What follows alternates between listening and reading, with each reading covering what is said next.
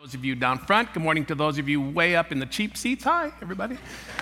Glad to have you here. Listen, if we can make a connection today, that would be really, really excellent. Online, you got to be a little bit more creative, sort of chat in the chat feature. A host is there with you. Drop us an email during the week afterwards. Some of our pastoral team and others will be down here. Some of our prayer team members will be down front here as well this morning. Check out anybody in the atrium. Don't be in a hurry to get out of here today. One service, we can just hang out a little bit. Grateful to be with you. One other invitation that I will extend this morning, as soon as we're done, it might be 20, 30, 25 minutes after we're done, we're going to have a membership class today. Class is maybe not the right word. It's an information session about membership. Now, I want to catch something that Pastor Rita said earlier. She was talking about membership, and when she was talking about membership as we see it in Ephesians, that's that sense of belonging to the body of Christ, to the church universal, of which anybody who's a follower of Jesus, you're part of that wider family. But in 2023, in churches like ours, we still have something called participating membership or formal membership. And now I recognize that not everybody sees this as a biblical concept, and it is a little bit of an implied thing in the New Testament. What you see in the New Testament is individuals being very committed to a specific local body. They didn't necessarily have to have paper and constitutions and bylaws and all of that sort of thing, but there is clearly this sense of commitment. So in our day, we do have something called formal membership in a church like this one, and it's really a way for anybody who wants to state it in this manner. I'm committed to this body. And beyond that, there is something about the Societies Act that governs us as a charitable society that says members need to have some say in direction and vision and how things are allocated and who the leaders are. So it's an important concept here. And if you have any interest at all in being one of our participating members, we have somewhere in the 600 or so participating members, and we'd love to welcome some of you into membership as well. So if you'd like to consider that today, join us about 11:30 or so. There's still room for a few more. And then this coming week on Wednesday night, there's an online version as well. So if you just want to sit at your kitchen table in your sweatpants and check out membership, you can do that online. Go to our website to register, even now if you want to register for the one that we're doing today. Some of you who've been a part of our congregation for a while know what this is. Some of you who've been part of our church just maybe in the last 2 or 3 years have never seen these. Anybody remember these? Yeah, these are our offering bags. These have been something that we have used for years to receive our offering. So I just want to mention that our offerings, our giving, the generosity of our people funds everything. We do not exist as a church without you, many of us, contributing to what we do around here. We are 100% funded on the generosity of our people. So if you've yet to consider this as part of your commitment to this church, if you are committed here, please consider being partners with us in this way through giving. If you've never given before, maybe consider doing that for the first time, set up reoccurring giving, that sort of thing. I bring this up here just to let you know that we're talking about whether or not it's time to start passing again. And it's not really out of a sense of we got to get this in people's faces a little bit. It's a little bit more because this is for a lot of us an important moment in a worship gathering when we actually have this moment of saying yes to Jesus, yes to generosity, yes to giving to the ministry of Sherwood Park Alliance or other charities. So we're talking about this a little bit. We've been having some conversations with sister churches and kind of asking around. And it's really, really interesting. I asked about maybe 8 or 10 different colleagues around the province this week. What are you doing? What are you doing? And a handful of them have started to pass again, and they have reported, yeah, people are liking it again. Others are saying, we're not quite so sure. I'm not sure in the way the world has changed how many of us are ready to touch something that's been touched by dozens of people. I can't really figure out how to mount a hand sanitizer device on this deal, but we're working on it. So I'm just mentioning this. If you have feedback for me, if you want to weigh into the conversation a little bit, let her fly a little bit, but we're just talking about it, and we'll see about whether or not we bring those back in the near future. All right. Let me tell you a little bit of my story. Those of you who know my story know that I grew up in an environment a lot like this one. I've been around Christianity, faith, Christian people, churches, pretty much my whole life long. This is a very familiar, very comfortable environment for me. I made what we sometimes call a profession of faith at 11 years old. And the way it happened was like this. I had spent a week, maybe 5 days or so, at a little camp, a Christian camp not far from us. And at that camp, at the last night of camp, the camp pastor, my counselor, there was a lot of kind of activity around this idea that, hey kids, why don't you think about accepting Jesus into your heart and make him your Savior and Lord? They were challenging us to make a faith declaration. And when we say, accepting Jesus or coming to faith, that's just our way of describing kind of what it means to begin to orient our lives around Jesus. And I felt this compulsion. I felt a little bit of conviction that this is maybe something I should do, but I didn't. There's a couple different reasons. I won't get into that. But I went home without having, done that, but it stuck with me. It continued to sort of stir in me. And so on the night I got home from camp, I, by myself in my bedroom, knelt beside my bed. I'm not being melodramatic. I really did. At 11 years old, I knelt beside my bed and I prayed this prayer of commitment in which I acknowledged, God, I'm a sinful kid and I need forgiveness, and I'm going to now make Jesus Christ my Savior, my Lord. I believe in him. I trust him. And that was sort of the beginning of my spiritual journey, if you will. The cool thing was I went out and I had the courage to tell my mom I had done this, and she was sitting in the orange chair. It was the 70s, in that corner. And I went over there and I talked with her, and she blessed me. She prayed for me. She wept a little bit. It was a cool moment for me and my mom. And that was the day that all of this began. That was August 1st, 1977. I remember it very specifically. Now, just as important, maybe more significant, was a later experience about 17 years old. I was about to start grade 12, and that's when I think I was cognitively better able to appreciate the basis of my faith. And that's the day or the time or that sort of window of time when I determined to put my life on a certain path, really, in a lot of ways, the path I'm still on. And this later experience is just as meaningful, maybe even more so, but it was less about a moment. It was more about this growing awareness that there is a God revealed in Jesus Christ, and my primary goal is to become more like him. Now, let me just pause for a second and see if you're tracking with me. What I've just described are two different ways that people come to faith. Some of us kind of morph or evolve into faith. We start out unsure, we're uninformed perhaps, and then maybe we begin a conscious investigation. Maybe it's in community, maybe in a place like this, or maybe on our own, but then we sort of wake up over time and we realize at some point, I think I believe this. I'm a follower of Jesus. People like this don't necessarily point to a moment when they become Christ followers. They just know that I was not, and then now I am. But others know the moment. They kind of point to a precise, tangible, identifiable moment, maybe where they prayed a prayer with someone, or they prayed a prayer like I did as a kid on their own. And that's just a time when they put a stake in the ground and they say, I'm in with Jesus.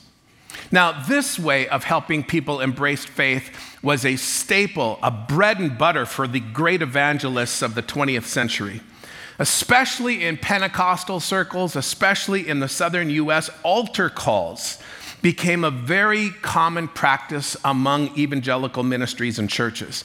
An altar call, as we maybe refer to it, is an invitation in a setting like this one to come to the front at the close of the service. It's a way to respond to the gospel.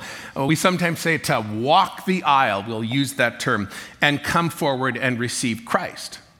Now, not that many churches are doing altar calls anymore. And there's a few reasons for that. One is some of the critics say, well, there's really no compelling biblical evidence for altar calls. Some people say, well, they can be a little manipulative. People can get kind of swept up in the emotion of the moment. And some, and this may be the most compelling argument, sometimes, a moment like this kind of reduces faith to a transactional moment where we pray a prayer in order to get to heaven when we die. When in reality, faith is about lordship. It's about followership. It's about dying to self and identifying with Jesus as his follower and pursuing a life of personal transformation and identification with Jesus. It's so much more than a simple little prayer. But throughout the 1900s, many, many people came to faith at revival meetings with fiery communicators like Dwight Moody and Billy Sunday, and they would invite participants to come forward to the front of the preaching hall. And nobody did this more effectively than Billy Graham, right? Most of us know Billy Graham. He had, for decades, these massive stadium crusades, and they would always end the whole experience by singing a song. The choir would sing, and Billy Graham would invite people to come forward. Do you know the song? Just As I Am. Yeah, a lot of you know that song, Just As I Am. It's a simple, slow-moving hymn which became the signature for Graham. The song goes like this in the first verse: just as I am, without one plea, but that thy blood was shed for me, that thou bidst me come, O come to thee, O Lamb of God, I come. I come.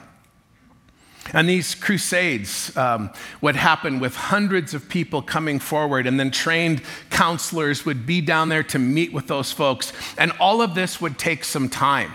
It would take several minutes, and the choir would just keep singing Just As I Am over and over again. And once in a while, Billy Graham would hold up his hand and stop the choir, and he would begin to speak one more time. And he used to say stuff like this. He would say, "Come now," as the choir sings very dramatically. "Your friends, your relatives, they'll wait for you. If you came in a bus, they'll wait for you.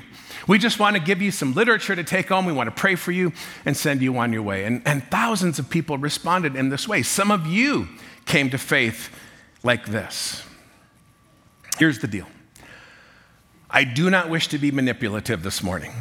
I don't wish to reduce faith in Christ to a single transactional moment, but at the end of this message, I'm going to do an altar call. I'm going to invite you to come forward and meet me or some of our prayer team members down here. And if you wish to respond to the moment by receiving Jesus or just praying with someone, to put a little stake in the ground. I just want to tell you right up front where this is going. So be ready for that. Be thinking a little bit about that. We're in a series called I Am. We're talking about the 7 statements Jesus makes about himself in the Gospel of John. They're mostly metaphors, which means they're attempts as metaphors. They're attempts to describe what in many ways is almost indescribable. And Jesus does this because he desperately wants us to understand who he is and what he's all about. And to help us with these, he uses illustrations. He uses these metaphors. For example, in John 6, Jesus says, "I am the bread of life. I am sustenance. I am everything. I am everything you need." And later on in his Gospel, John, he says things like, "I am the light of the world. I am the resurrection and the life. I'm the true vine." Last weekend, we looked at the line where Jesus says, "I am the gate," which took us to John chapter 10.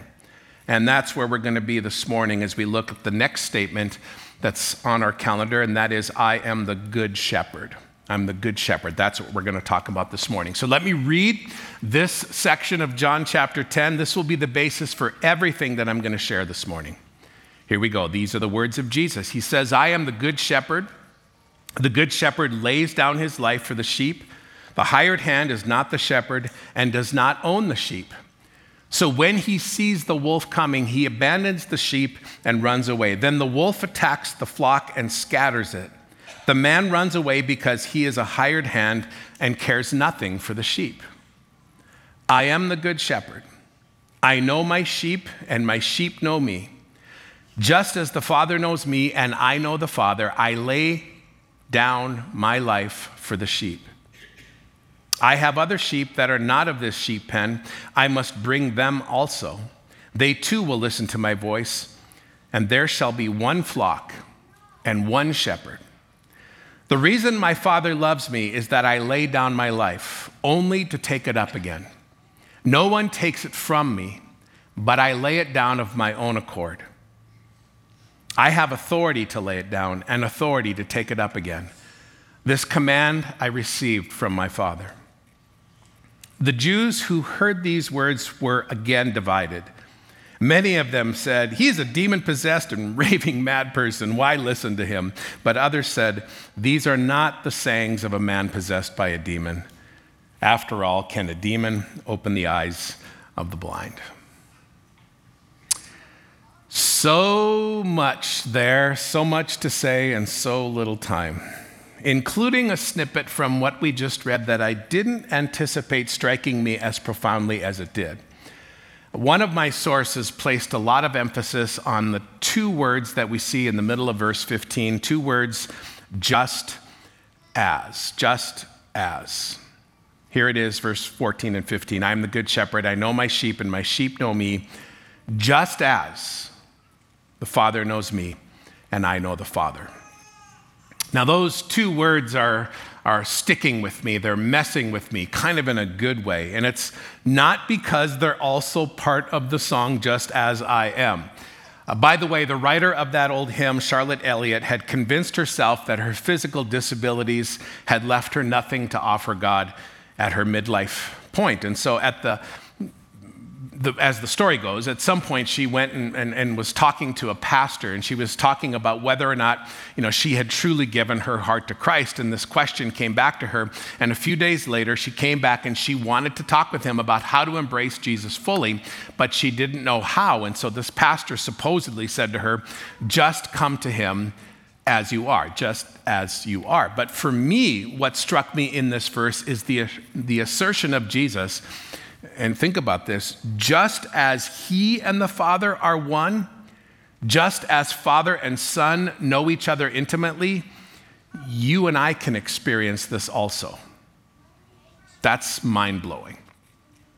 So more about this as we participate here together. Let me pray for just a second. I'm feeling kind of that burden to do that for a moment here. So Heavenly Father, we now just open ourselves up to your Spirit and to your scriptures, and pray that over these next few minutes that you would have your way within all of us, and that if there's something you want to do in our hearts, something you want to convict us of, help us to be ready for that, and may we respond in a way that pleases you. In your name I pray.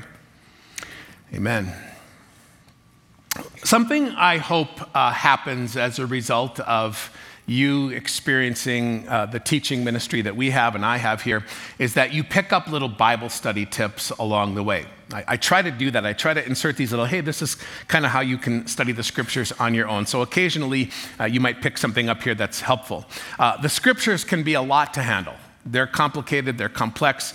And so one of the little tips that I haven't talked about for a little while is just the reminder that it's important to pay attention to genre. There's lots of different biblical genres, different types of literature, and each genre should be looked at uniquely. And we need to kind of use these ideas to help us interpret and apply these scriptures. Now, when the genre you're looking at includes metaphor and parables and illustrations, one little Bible study tip I'll give you is to ask questions of the text. Some people call this inductive Bible study, where they just ask questions of the text. And that's kind of what I'm going to do here this morning. And I'm just going to ask one question. And it's the question, what is it that makes Jesus good? Why do we call him good? Why do we call him a good shepherd? What makes Jesus good is a good place to start. Now, right off the bat, there's a problem with the word good because it's not really that inspiring of a word. In our time, the word really doesn't carry a lot of weight or meaning. Good shepherd, good anything can sound kind of average. Here's what I mean by that. You ask somebody how they're doing. Maybe you did this on the way in today. How you doing? They'll probably say, I'm good. It doesn't mean anything, right? It's just sort of a greeting. On Friday, I was talking to my son. He and his wife spent 3 days this week in Banff. And so I said to him at one point, they're foodie people kind of thing. I said, hey, did you have, any good meals or anything like that? What was your dining experiences like? And he said, it's pretty good. Just kind of non-committal. That's how we talk in this day.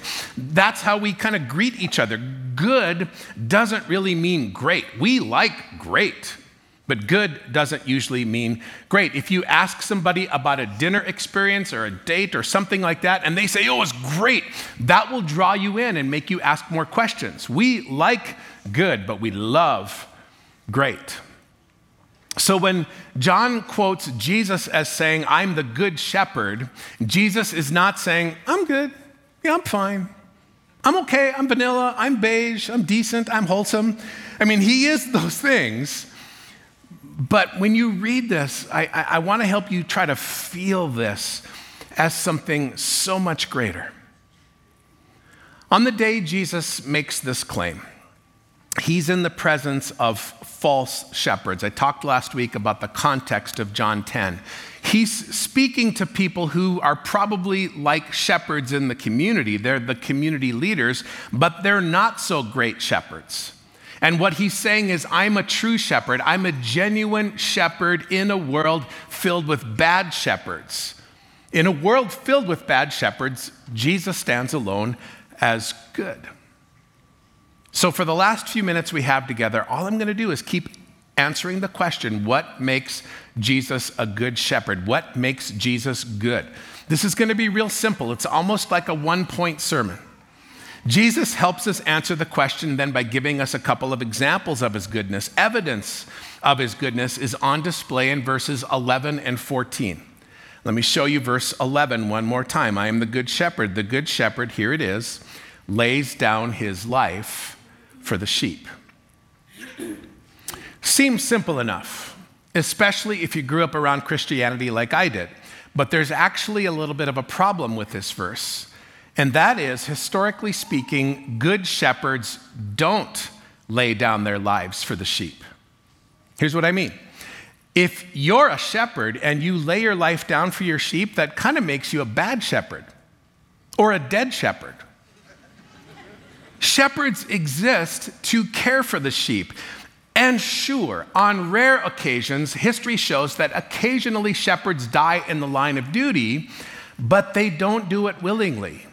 No shepherd takes the job thinking that this is what's going to be required of them, that they literally die for a lamb.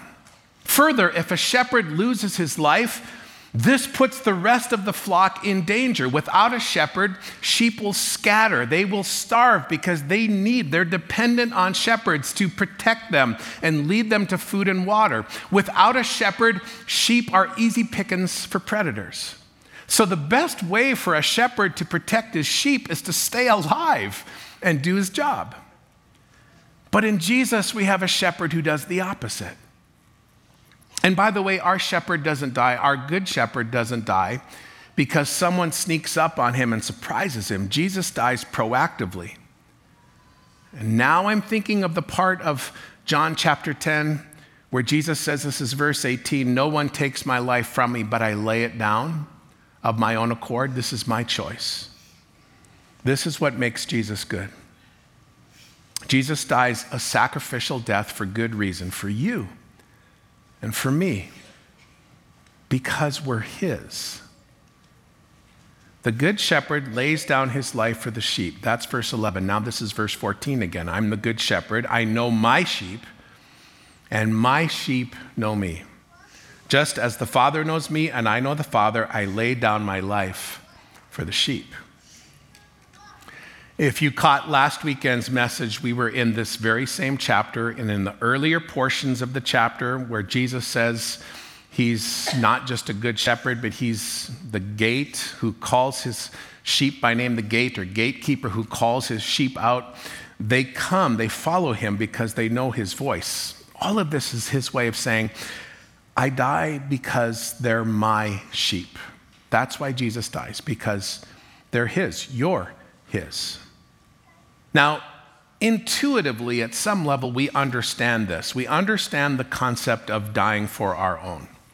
I'm married to Corrine, she's right over here, and we have 2 children. They both have significant others. And if any of them came up against something that would threaten them, be it illness or some other threat, if it were within my capacity or ability to step in front of that and take that threat from them, I would absolutely do that, even if it meant that I was going to die. I'm not, again, being melodramatic. I would absolutely do that. I'm 56 years old. I've had a reasonably good run. I don't want to die. But if my death meant my wife or my kids could continue living, I would absolutely take that deal. Now, I would like to see Tuscany. I would like to break 85 for 18 holes. Those are a couple of things I'd like to do. But would I die for my family? Yes, I would. Absolutely would. Would I give my life for your family? Being honest here, possibly, probably not. But for my family, yes, absolutely. But that's Jesus. He dies for his own. Now, why Jesus lays down his life and the implications of his sacrifice are the subject of countless numbers of descriptions and theological discussion, none of which will possibly answer all the questions you probably have about the complexity of all that's going on here. We call this atonement.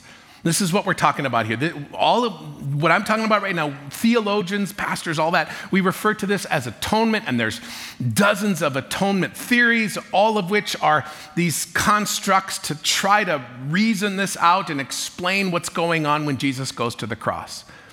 I am not going to do a dive into atonement theory, but maybe this much will help for today. The reason Jesus dies for his sheep is because they're his sheep. Why do we say there were his own? Where does this idea of ownership come from? Well, you might recall verse 12 where there's language there about ownership. That's the part where in the text we read earlier, there's hired hands referenced there. It's ownership language. And throughout John's gospel, there's more and more references to ownership, and it references Jesus choosing us as his kids. You see this in chapter 15 where Jesus says, "You did not choose me, but I chose you." And in John 17, Jesus is praying to the Father when speaking of his sheep. He says, "Yours they were, and now you gave them to me." There's ownership language throughout the Gospel of John. And all of this is summed up in the concepts of Jesus choosing us because God gave us to him, which means effectively we've been purchased, we've been bought. Paul says in 1 Corinthians, "You are not your own, you were bought with a price." So there's a reason Jesus dies. And it relates to what I said earlier. Nobody dies willingly for another without a good reason. I would die for my family because they're my family. Jesus dies for his kids because you're his kids.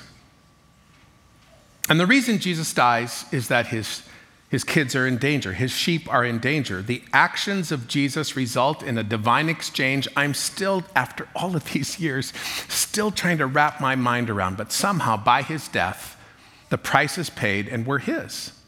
The price includes death, the details of which we remembered and celebrated through communion just a few minutes ago. His blood shed, his body pierced. This is the price that Jesus pays for us with his life. And so, this is why he's a good shepherd. This is why John, the gospel writer, says at the very beginning of his gospel, "Behold, the Lamb of God who takes away the sins of the world." So before we move to a time of response, I want to go back just for a couple of more moments for a little bit more reflection on my comment from earlier about those two words, "just as." In context again, here it is in verse 15. "I am the good shepherd. I know my sheep, and my sheep know me, just as the Father knows me, and I know the Father. And I lay down my life for the sheep." The reason those two words, "just as," are reverberating in my brain is they're speaking about God's gift of intimacy and relationship. Sometimes, often, when people like me are trying to describe what it means, what it looks like to follow Jesus, we use relationship language. We say things like this: you're invited to a personal relationship with Jesus, which sounds great, but admittedly, we can't hang out with Jesus in the flesh and have a meal with him and watch the Oilers with him, as cool as that would be. So again, just like how difficult it is to describe all that's going on with the atonement, it's elusive to define and describe what it means when we say that we have a relationship with Jesus. But there is something compelling in these words: I know my sheep and my sheep know me, just as the Father knows me and I know the Father. The same kind of intimacy that Jesus enjoys with the Father and the Father enjoys with the Son, this is the kind of relationship that is offered to you. It's oneness. It's oneness that doesn't remove the distinction of each person in the Godhead, but it is an invitation to a kind of connection that human words can't possibly fully express. There is a connection within the Trinity, the Godhead, Father, Son, and the Holy Spirit, where the gospel tells us that it is actually like the Father is performing the Son's work. They're one and the same.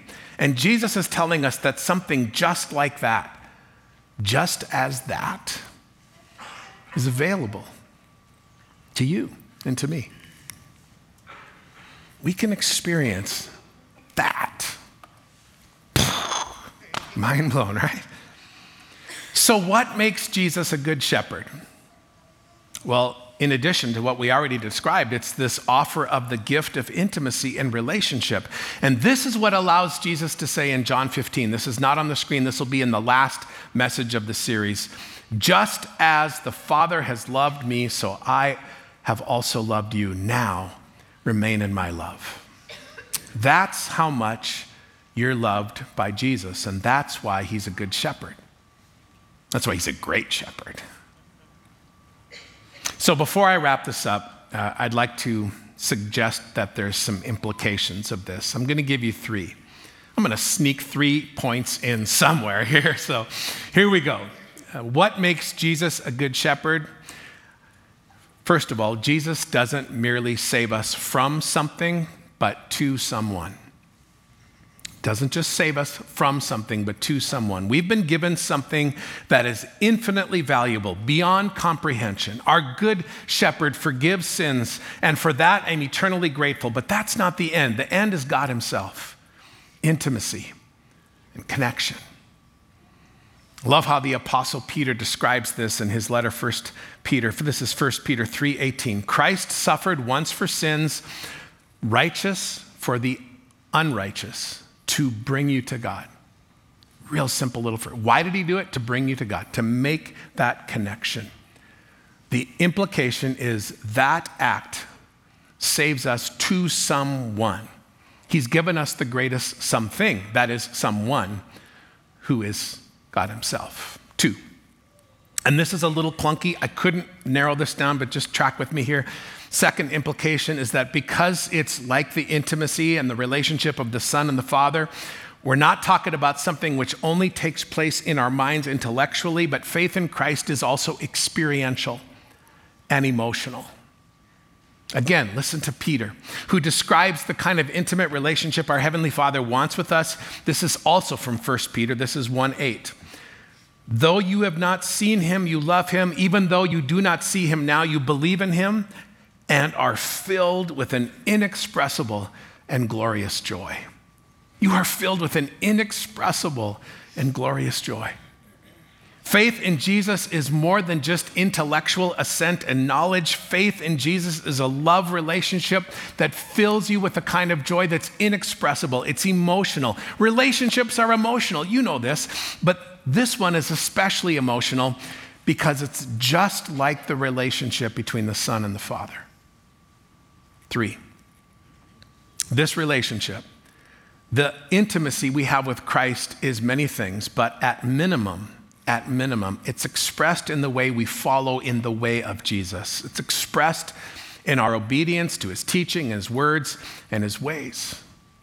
Our relationship with the Son is expressed in the way we try and we fail and we get back on the horse again and we follow him. This is what Jesus says in John 14, if you love me, you will keep my commandments. You will keep my commands. You will follow me. You will kind of take me seriously and do what I suggest. That's the essence of what it means to follow Jesus. It's listening to him and doing what he says, not as a way of earning anything. The essence of following Jesus is not about the doing. It's trusting and believing and being confident in what's been done, but then on the other side of faith, pursuing Jesus and his ways. But like Jesus, who does the will of the Father, our objective as followers on the other side of a decision to trust him and call him Savior and Lord is to do life his way, to die to self and to live for him. And so the question I would ask you at the very end here is just simply this. Where are you with Jesus? Where are you at with him? If you don't follow him, what more could he possibly do to convince you and prove to you that he's good? Let's pray together.